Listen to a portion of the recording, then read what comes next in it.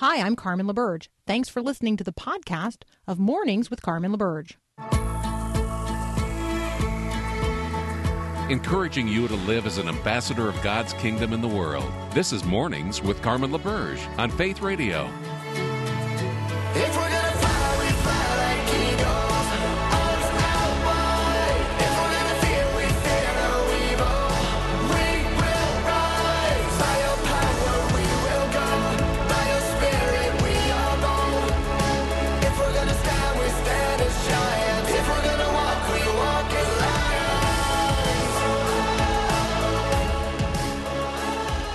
So I remember a conversation that I had in early 2017 with my publisher about what letters we were going to include in what was then a growing list of ways of describing the nation's sexual revolutionaries. So we had to address, we wanted to address, the book is Speak the Truth, How to Bring God Back into Every Conversation. And obviously one of those conversations is about sexuality and identity and marriage and family. And so I was pushing for LGBTQ to be the acronym that we used in describing these sexual revolutionaries of the day and their agenda and all of these things in order to help Christian readers understand those categories and what people were desiring. Well, my publisher said, hey, people understand the L and the G, but you're going to have to explain the B. And so I shared with them about a woman who is a pastor. She identifies as bisexual. She denies the patriarchal constraints of monogamous marriage. And I could not have predicted that a mere 3 years later, this being 2020, polyamorous relationships, polyamorous marriage would be affirmed in at least one American city. Right? I couldn't have anticipated that. But that's where the B comes in. Right? The B comes, the B in LGBTQ brings into the conversation the P, polyamory, polyamorous relationships. Because a person who identifies as bisexual is not genuinely satisfied with one partner, which means they require some sort of polyamorous arrangement. All right. The conversation then moved to the T. I think the T conversation is one that we have fairly frequently. We talk about trans people who identify as transgender. We talk about the challenges related to that. In advocating for the inclusion of the T in the LGBTQ acronym in the book, I told them the story of Katie. Now, I knew Katie as Katie before Katie became Alex. Alex is now a fully transitioned man, married to a woman, ordained as a member of the clergy, publicly recognized, quoted frequently as a man. I actually think that evangelicals who refer now to Alex McNeil and quote him do not know that Alex is a person with two X chromosomes. And so when we talk about the T, we are talking about a stage of the conversation where we now relate to people in the culture, people in positions of ministry leadership who are fully transitioned from their biological sex, presenting themselves as a different gender. And that's when we arrived in the conversation. Again, this is just 2017. We arrived at the conversation about the letter Q. I recall receiving a lot of resistance to the inclusion of the Q. What value is there in adding that confusion? I was asked, and I answered. I was also asked, doesn't Q in the LGBTQ, isn't that offensive? Isn't it offensive to use the term queer? And I said, well, that's how a growing number of people self-identify. And that's when I told them the story about John. John is a tall, handsome Texan, also an ordained minister. He does not identify as gay. He does not identify as bi. He does not identify as trans. He identifies as gender fluid and queer. His word, not mine. He doesn't want to be constrained by labels, and yet he is probably asked more often than anyone else to explain his preferred identity, queer, because every time you see John, you must ask what his preferred pronouns are on that day. Now, that is complicated and it is burdensome, but it's fair to say that's part of the point. So the reason that I bring all of this up today is because if I were writing Speak the Truth today, just 3 years later, I would have to address the letter P. We talked 2 weeks ago with Peter Kapsner about a city in Massachusetts which has indicated their affirmation of polyamorous relationships via their city code. Today, we are looking at a development in so-called reproductive technologies that will allow for multiple people, absent a person of the opposite sex, if that's what they prefer, to parent, polyparent children. That's up next here on Mornings with Carmen.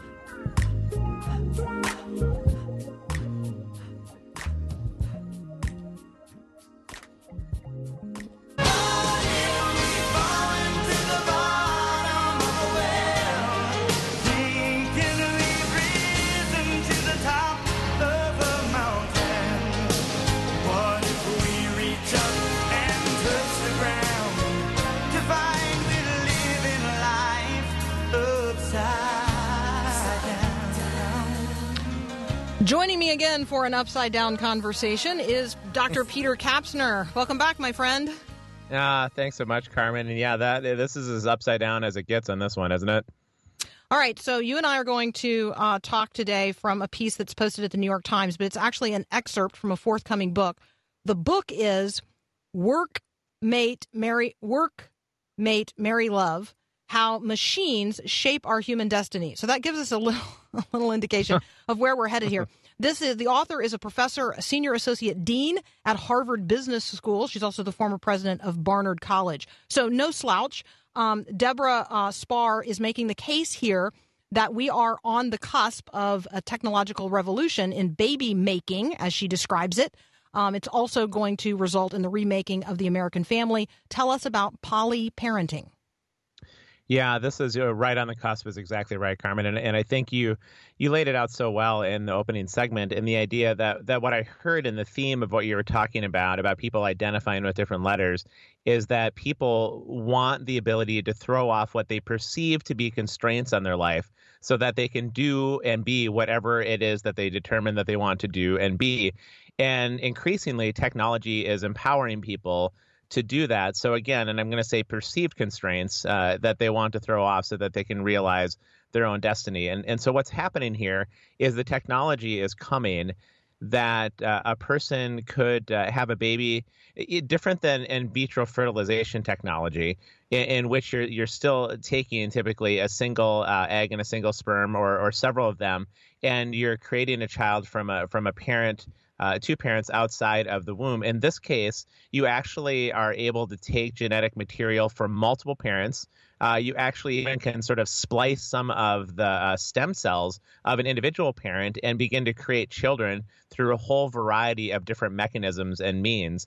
And so the implication of that, and I'm a little troubled even just by the favorability of the New York Times and the author towards this means of technology, is it says that each case of this kind of assisted reproduction, where from a wide variety of ways you can begin to create children, a child is born to parents who could not have otherwise conceived them. Taken together, the impact is wide and profound because we no longer need the traditional family structure to create children. Our need for that traditional family is likely to fade as well. And so without getting into all of the science of how all of this is possible, they have managed to reproduce mice in this method. And it's a huge jump, obviously, from anything that happens in mice to human beings. But there has been enough precedent in the past that what has worked reproductively with mice does then translate to the human being. And so it does seem that this sort of technology is coming in which a child can have multiple parents as part of its conception, kind of splicing a gene from here, maybe taking an egg from there, using some sperm from this person. You could have 3, 4, 5 people involved in the creation of a child completely outside the womb. All right. I want to read a couple of quotes from the piece as a setup for the remainder of our conversation. One of the things I was struck by is her willingness to discuss the reality at how this so thoroughly sets aside the biblical understanding of men and women, of marriage, of the family, of the way society is constructed, and how she refers to that in one place in fairy tale terms, once upon a time. All right, so here's a few quotes from the article. For most of human history, families across the Western world were defined by largely biblical terms: one man, one woman with children, conceived through sex, and sanctified by marriage. Everyone else was just a bastard. She goes on later to say because once we no longer need the traditional family structure to create children, our need for that traditional family is likely to fade as well. And here's where she then characterizes the defenders of heterosexual marriage as those who are defending this sort of fairy tale of once upon a time. She says 2 men could make a baby. 4 sexually unconnected housemates could make a baby. That changes everything that we've known about sex and babies and marriage. And then she says, once we start imagining and then living in a world of fluid parenting, it becomes increasingly likely that we will also undo or at least revise our centuries-old conviction that procreative unions, like Noah's animals, only come in pairs. Her willingness to just go there, to go there, to say, hey, these are archaic ideas. Yeah, they're biblical, but we're past that. Right. Actually stunning. And I think as we get into maybe advocating for why it is important that the nuclear family exists in the place for children to be raised, that she's assuming that that's an old-fashioned, archaic sort of view, that where we're headed actually is going to be better for the human race in general. And boy, that's going to be fraught with peril. Yeah, absolutely. All right, Peter Kapsner and I have to take a very brief break, but we'll be right back, and I know you don't want to miss it. In the year 65, 65, ain't gonna need no husband, won't need no wife. You pick your son, pick your daughter too, from the bottom of a long glass tube. Whoa, whoa. Oh my goodness, Paul Perot, what is that? You've never heard that before? Well, no, I mean, I have, but, you actually bring cultural relevance to the conversation. What is that? In the year 2525. And it goes every... 2525. Yes. We have gotten there... a little ahead of it, because that was the year 6565. No, that's the year 6565. So, do the math. It's... What? That was supposed to be the year 6565? Yeah, well... That all of that was true? Yeah. Okay, well, we have arrived... We've arrived there, yes. We're accelerating the curve for sure. Yes, indeed. Oh, my goodness. Okay, Peter Kapsner, I have just one more thing on this topic, and that is, how does this happen? How do we move from something that would have been considered not just technologically impossible, but morally wrong? How do we move from... because here's her walk-off. Let me read the walk-off of this piece. Over a remarkably short period of time, we have grown accustomed to those nice parents in our neighborhood being a couple of men or a couple of women or a single of any sex. We will get used to them being a threesome or a foursome as well, and then we'll see the new normal as simply the real, and we'll forget that it was technology that changed this world. Gosh. So she's saying technology is the, she's saying that it's technology, but you can't place all moral change at the feet of technology, because people make technology. That's exactly right. I mean, technology is simply the vehicle for where the human heart is, right? I mean, this relates to what human beings are going to care about and the way that they want to move forward with their lives. And one of the biblical parallels that I can think of is the story from Genesis and the Tower of Babel, where I think some of our listeners are probably familiar with that story, where human beings decided to bond together and throw off the constraints of God, and they decide to make a tower into the heavens so that they can, quote from that passage, make a name for themselves. Basically, they're going to strive in the heavens against God for power and authority and for control of one's destiny. And in so doing, God comes and divides up the human beings in a redemptive sort of way by breaking them up according to their languages. And the reason why I say redemptive is God says something to the effect of, at the end of that story, nothing will be impossible for them. Now, when you get into the Hebrew, it means no sin will be impossible for them, that as you continue to strive against God in the heavens, and whatever vehicle you want to use, and in this case, technology, you continue to invent ways that are going to be against the way God has designed his kingdom. And one of the processes that I think you and I and our listeners can observe over all these years is how the shocking does become normal. It just sort of becomes real. We get shocked by an idea, and then there's people in our lives that we actually meet that are walking within that idea. And it's sort of like, well, maybe this isn't so bad. And the neighbors across the street, and maybe this and maybe that. And then we forget. And without some sort of God, a redemptive move from God to disrupt the reality of that process, when human beings unchain themselves or untether themselves from God, no sin becomes impossible.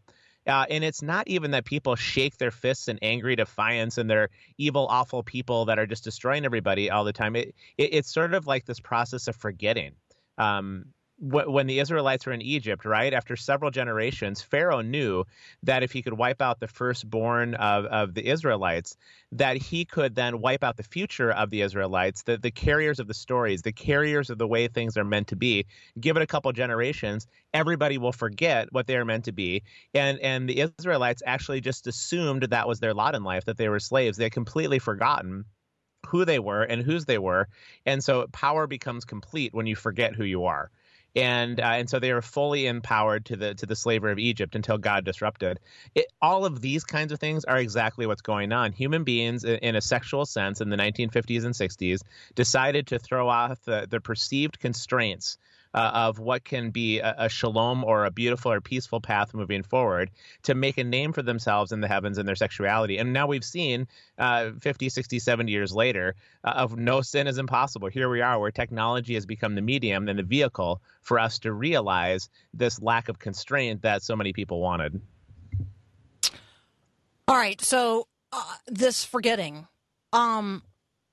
this does not just happen with areas of morality. This actually happens culturally with a lot of things. And yep. The Romans, here's a little factoid today. This is a little science part of today's conversation. The Romans had this, it's this recipe for concrete that, obviously it stands the test of time, right? The Romans actually forgot the recipe.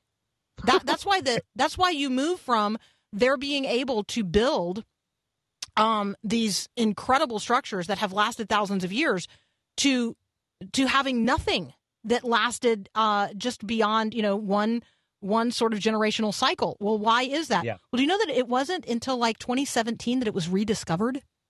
That's unbelievable to me. But I'm always just mesmerized by that story in the Old Testament, Carmen, where they rediscover the book of the law, right? After Israel's been, and it's like, where did you ever lose the book of the law? And several generations later, they're like, wow, this is an amazing text. And it happens all the time.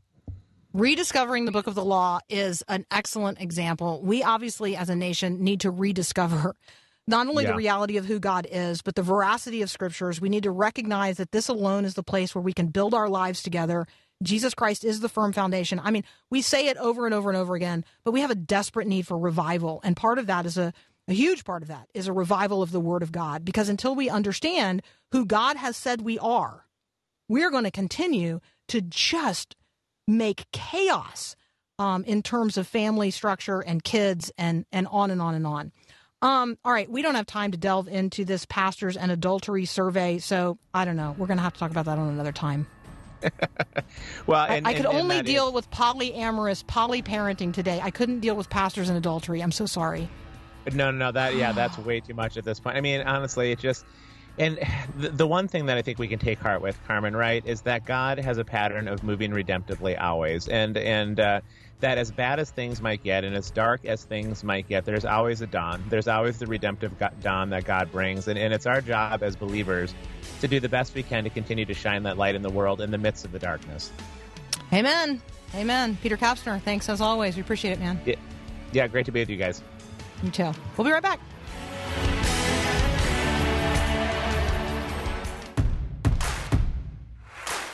All right, there's no question that after that last conversation, we need to go and unlock the Bible. We are going to have Colin Smith with us next. He's got a new book, Open the Bible in 30 Days, and we're going to talk about it right here. You can find him at unlockingthebible.org. We'll be right back.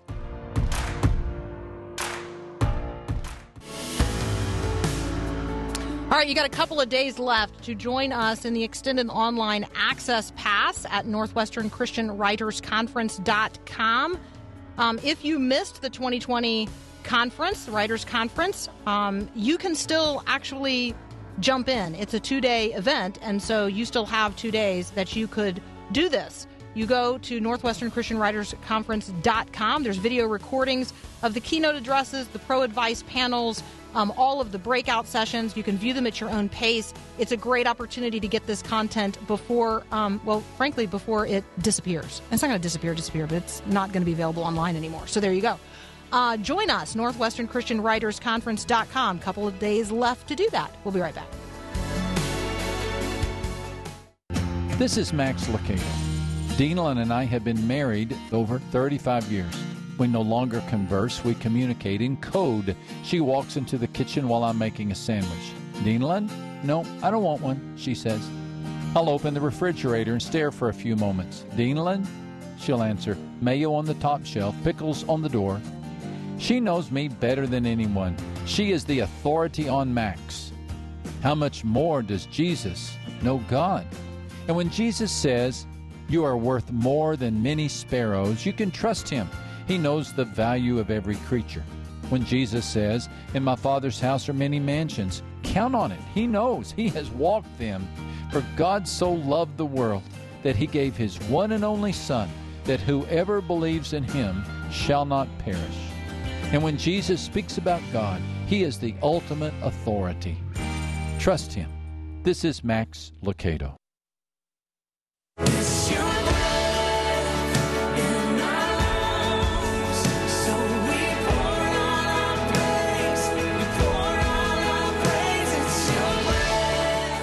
Joining me now, Pastor Colin Smith. You know him from Unlocking the Bible, which comes on every day right after this program. And you also know him from our Open the Bible initiative that we have been engaged in. We're here to talk about the Open the Bible book. It's a 30-day adventure into Scripture. So, Colin, welcome to Mornings with Carmen. Hi there. It's great to be with you again. Thank you. It's wonderful to have you. So I like the way that you have taken this content that people have access to at openthebible.org. You guys have condensed it down into what I'll describe as like a 30-day romp through Scripture. We're gonna come to know God the Father, trust God the Son, and then live in the Holy Spirit. Talk with us about this very invitational book. Well, it's a very simple introduction to the Bible. I think a lot of folks know one or two stories from the Bible, but don't have much of a sense of what the Bible itself as a story is all about. And there really is one storyline that runs through the entire Bible. I like to say it begins in a garden, it ends in a city, and all the way through it's about Jesus Christ. And so what Open the Bible in 30 Days does is it follows the Bible storyline really in three parts. We often think about, there's the Old Testament, the New Testament. Really, there's three parts to the Bible. There's the Old Testament where we get to know God the Father. There are the Gospels where we get to know God the Son. And there's the Acts and the New Testament letters that are really about life in the Holy Spirit. And so it's an introduction that helps us to know who God is and to follow the Bible story from beginning to end. All right, and this is an ebook. Do I have that right? It's a physical book as well as an ebook. Yes, well, there it's you published go. by Right. Moody, and it's just out a couple of weeks. All right, so you can get it as an ebook. You can get it as a physical book. Open the Bible in 30 days. I love the obviously I have the ebook, and so I love the journey, the travel, the journey. The discovery motif. I like that you explore like geography and landscape. I don't think that we often think about exploring Scripture or engaging in Scripture in this way. We think of it as this like old dusty tome and probably full mostly of bad of things that are going to make me feel bad about myself. That is not at all what this experience is like. You are really inviting us to engage in a 30-day journey through Scripture where we get like a Google Maps in-depth experience, and we get to meet the people. Yes, the thing that was really helpful to me, Carmen, was to see that you can picture the Bible story as being like a series of mountains and valleys. And once you get that picture, the storyline begins to flow. So, for example, in the Old Testament, you obviously start with a marvelous mountaintop of God creating. And then, of course, you go straight into a valley in which human sin brings curse into the world. And then you get mountaintops that keep coming after that. I mean, God's great intervention with Abraham and the promise that blessing will come to people from all nations. And the story's going to follow. How's that blessing going to come? Then you have another mountaintop with Moses and another one with David and so forth and so on. And between each of the mountaintops, there's a valley. 400 years, God's people are slaves in Egypt. 300 years, they are in chaos in the period of the Judges. So that simple visual carries throughout the book and gives a sense, I think, of a journey that we're actually exploring mountaintops of God's disclosure or revelation of himself, and some pretty intense valleys of human suffering and of darkness. But that's the Bible. That's the Bible's story. It's God speaking into our world as it is, and all the way through it's about Jesus Christ, right from beginning to end. So my husband would call this this approach like a narrative arc, because what you are doing is you're taking us into the rhythm of the rise and the fall, this narrative rhythm that happens where there's a rising tension, and then there's this pinnacle experience. And then, on the other side of that, again, there is another valley. And all of Scripture then also creates this redemptive narrative arc. So talk about sort of the entirety of the redemptive narrative. The Bible is this comprehensive one story, as you put it. Well, Jesus himself makes that very, very clear. And most famously, of course, on the road to Emmaus, where after the resurrection, he's talking to two disciples and he opens up in the scriptures the things that relate to himself. So that's referring to the Old Testament scriptures. And clearly, Jesus took them on a journey through the Old Testament that pointed out how it was all essentially about him. And Jesus said the same to the Pharisees. You search the scriptures diligently, he said, but these are the scriptures that speak about me, and yet you won't come to me. So it's very clear from the words of Jesus that the way that we're to read the whole Bible from beginning to end is that it is all about him. And if we see him in scripture, then we see its central purpose. And if we miss him, then we may have learned some interesting stories or some interesting moral principles, but we've missed the essential piece that it's all about. The Bible is the story of how this is God's world. He's the creator and therefore the owner. It's a world in rebellion against him, and he has committed himself to redeem the world, to make a people for himself and to save them. And he does this in and through Jesus Christ. And the drama of that story from beginning to end is very, very wonderful. Colin, let's take a very brief break. When we come back, let's talk about how people have responded to the openthebible.org effort and initiative. And then what's your early feedback on the Open the Bible in 30 days? Sort of what's the... I'm going to ask you to kind of tell people maybe which order to go in. And I suspect that the 30 days comes before the unlockingthebible.org approach. But I'd love for you to just help us, if we've never studied the Bible before in any intentional way. When we come back from the break, will you just help us get started? Sure. I love that. All right, I'm talking with Pastor Colin Smith from Unlocking the Bible. We're talking today about Open the Bible in 30 Days. It's the book edition of what you will then also find in extended form at openthebible.org. We'll be right back. The Word was, and the Word is, and the Word will be. Continuing my conversation with Pastor Colin Smith, we are talking about a resource now available, Open the Bible in 30 Days. And actually, here at Faith Radio, we're giving away 5 copies of the book each week this month. But don't text me. This time, you have to go to myfaithradio.com to enter to win one of the 5 copies of Open the Bible in 30 Days that we're giving away each week this month. So go to myfaithradio.com if you are interested in a complimentary copy of Open the Bible in 30 Days. This is a part of our larger Open the Bible initiative and effort. It's a part of the openthebible.org invitation for you to engage in the scriptures.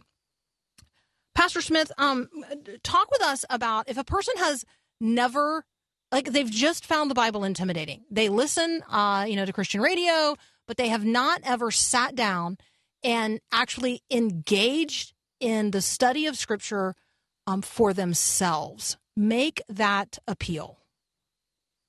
Oh, well, that's exactly what we want to encourage people to do. And what we're trying to do through the Ministry of Unlocking the Bible is give different ways of doing this that will fit different levels of interest and timescale that's available for doing it.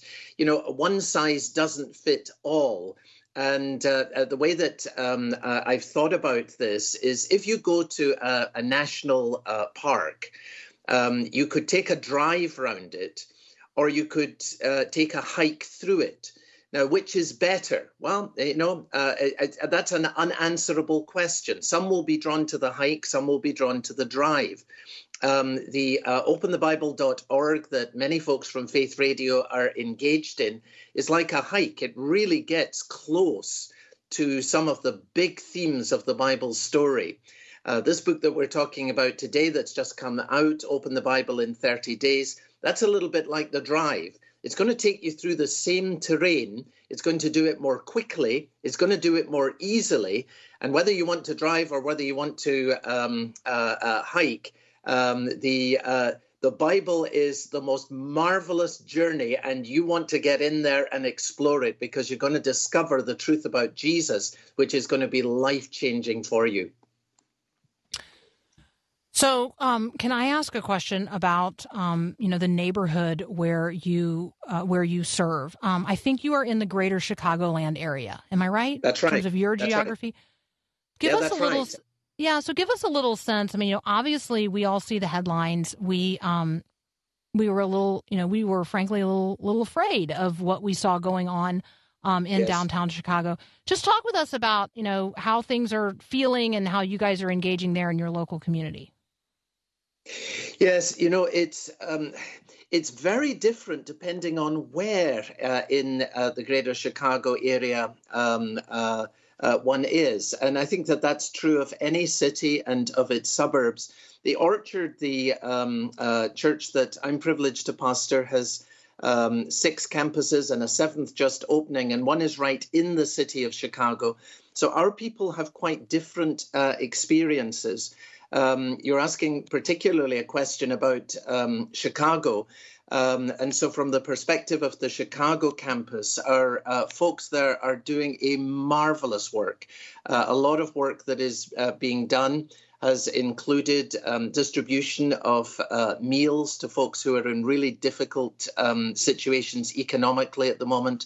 There have been prayer walks. There have been lots of conversations. Times of difficulty always are times of opportunity for Christian believers and for the Christian church. And we feel anxiety in these times for very, very good reasons. But, at a time where people are raising problems, Christian believers have been given the one who really is the answer. And the one in whom light and hope can be found. I was speaking last Sunday, Carmen, about the words of Jesus. I am the light of the world. We need light. We need hope. We need the peace and the help that can be found in the Lord Jesus Christ. And I think this is a great day for Christian believers to be able to shine the light of the Lord Jesus Christ into a world where it's desperately needed. And to resist the temptation to put it under a bushel basket or obscure it in any way. Colin, I think one of the temptations that we all actively live with is to be a private Christian, to acknowledge that Jesus is the light of my life, that he is the hope of my salvation, but I can just keep that to myself. That is not what living in the Spirit looks like. Yeah, that's exactly right. And that's why Jesus says, I am the light of the world, not just I am a light to you, which of course is true. But when we come into the light of Christ, we ourselves, therefore, are able to become light bearers in the world. And the New Testament follows that analogy through. But here's the thing.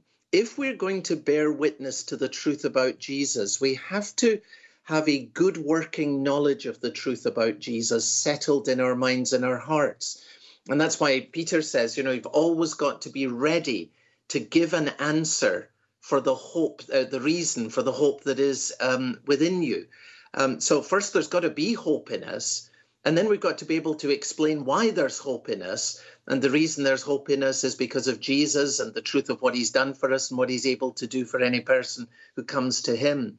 And so that really brings us back to the importance in this time of Christians engaging with the scripture and then bringing other people to engage in the scripture.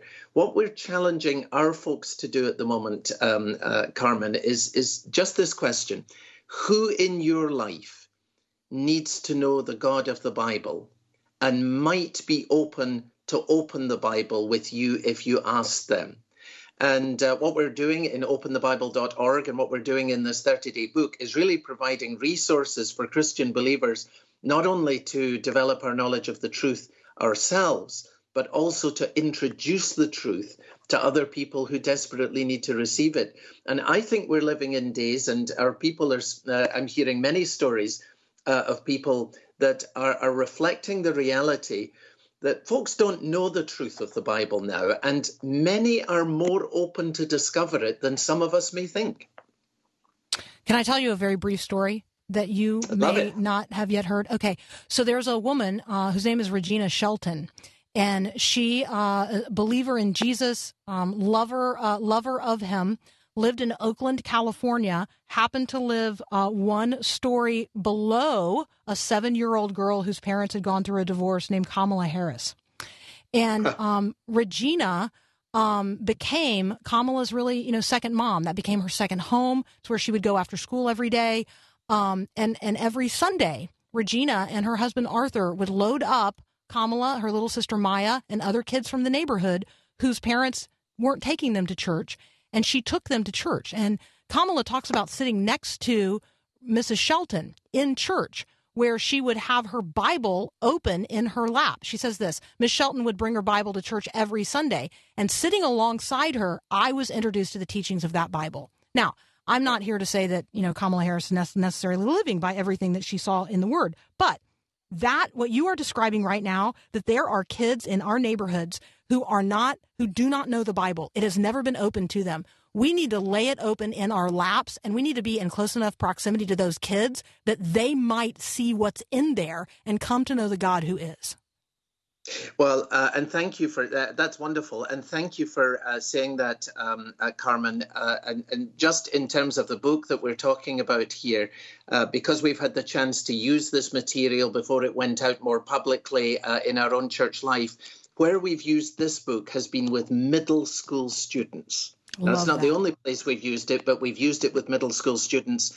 And those who've been teaching this material to middle school students have found that they have been able to embrace and grasp it really, really well. So this is not some heavy tome.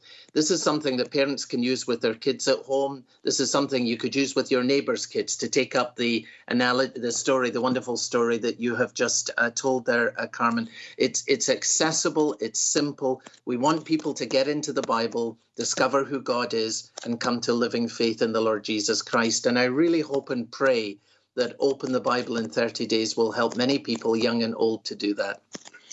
Colin Smith, thank you as always for helping us to unlock the Bible. Thank you for helping us open the Bible in 30 days. The resource is available. You guys were giving away copies. You just need to go to myfaithradio.com and sign up for the giveaway, enter to win. Colin, thank you for joining us today, and blessings upon your ministry. It's a real pleasure. God bless you too. Thank you. It's a joy. It's a joy. We'll be right back. All right, really fun day here. Love to visit with you online. You can catch the podcast later and share it with others at myfaithradio.com. I've got a new blog posted at reconnectwithcarmen.com if you want to check that out. Have a great day, and God bless. Thanks for listening to this podcast of Mornings with Carmen LaBerge from Faith Radio. If you haven't, you can subscribe to automatically receive the podcast through iTunes or the Google Play Music app. That way, you never miss an episode. It's also available anytime at myfaithradio.com.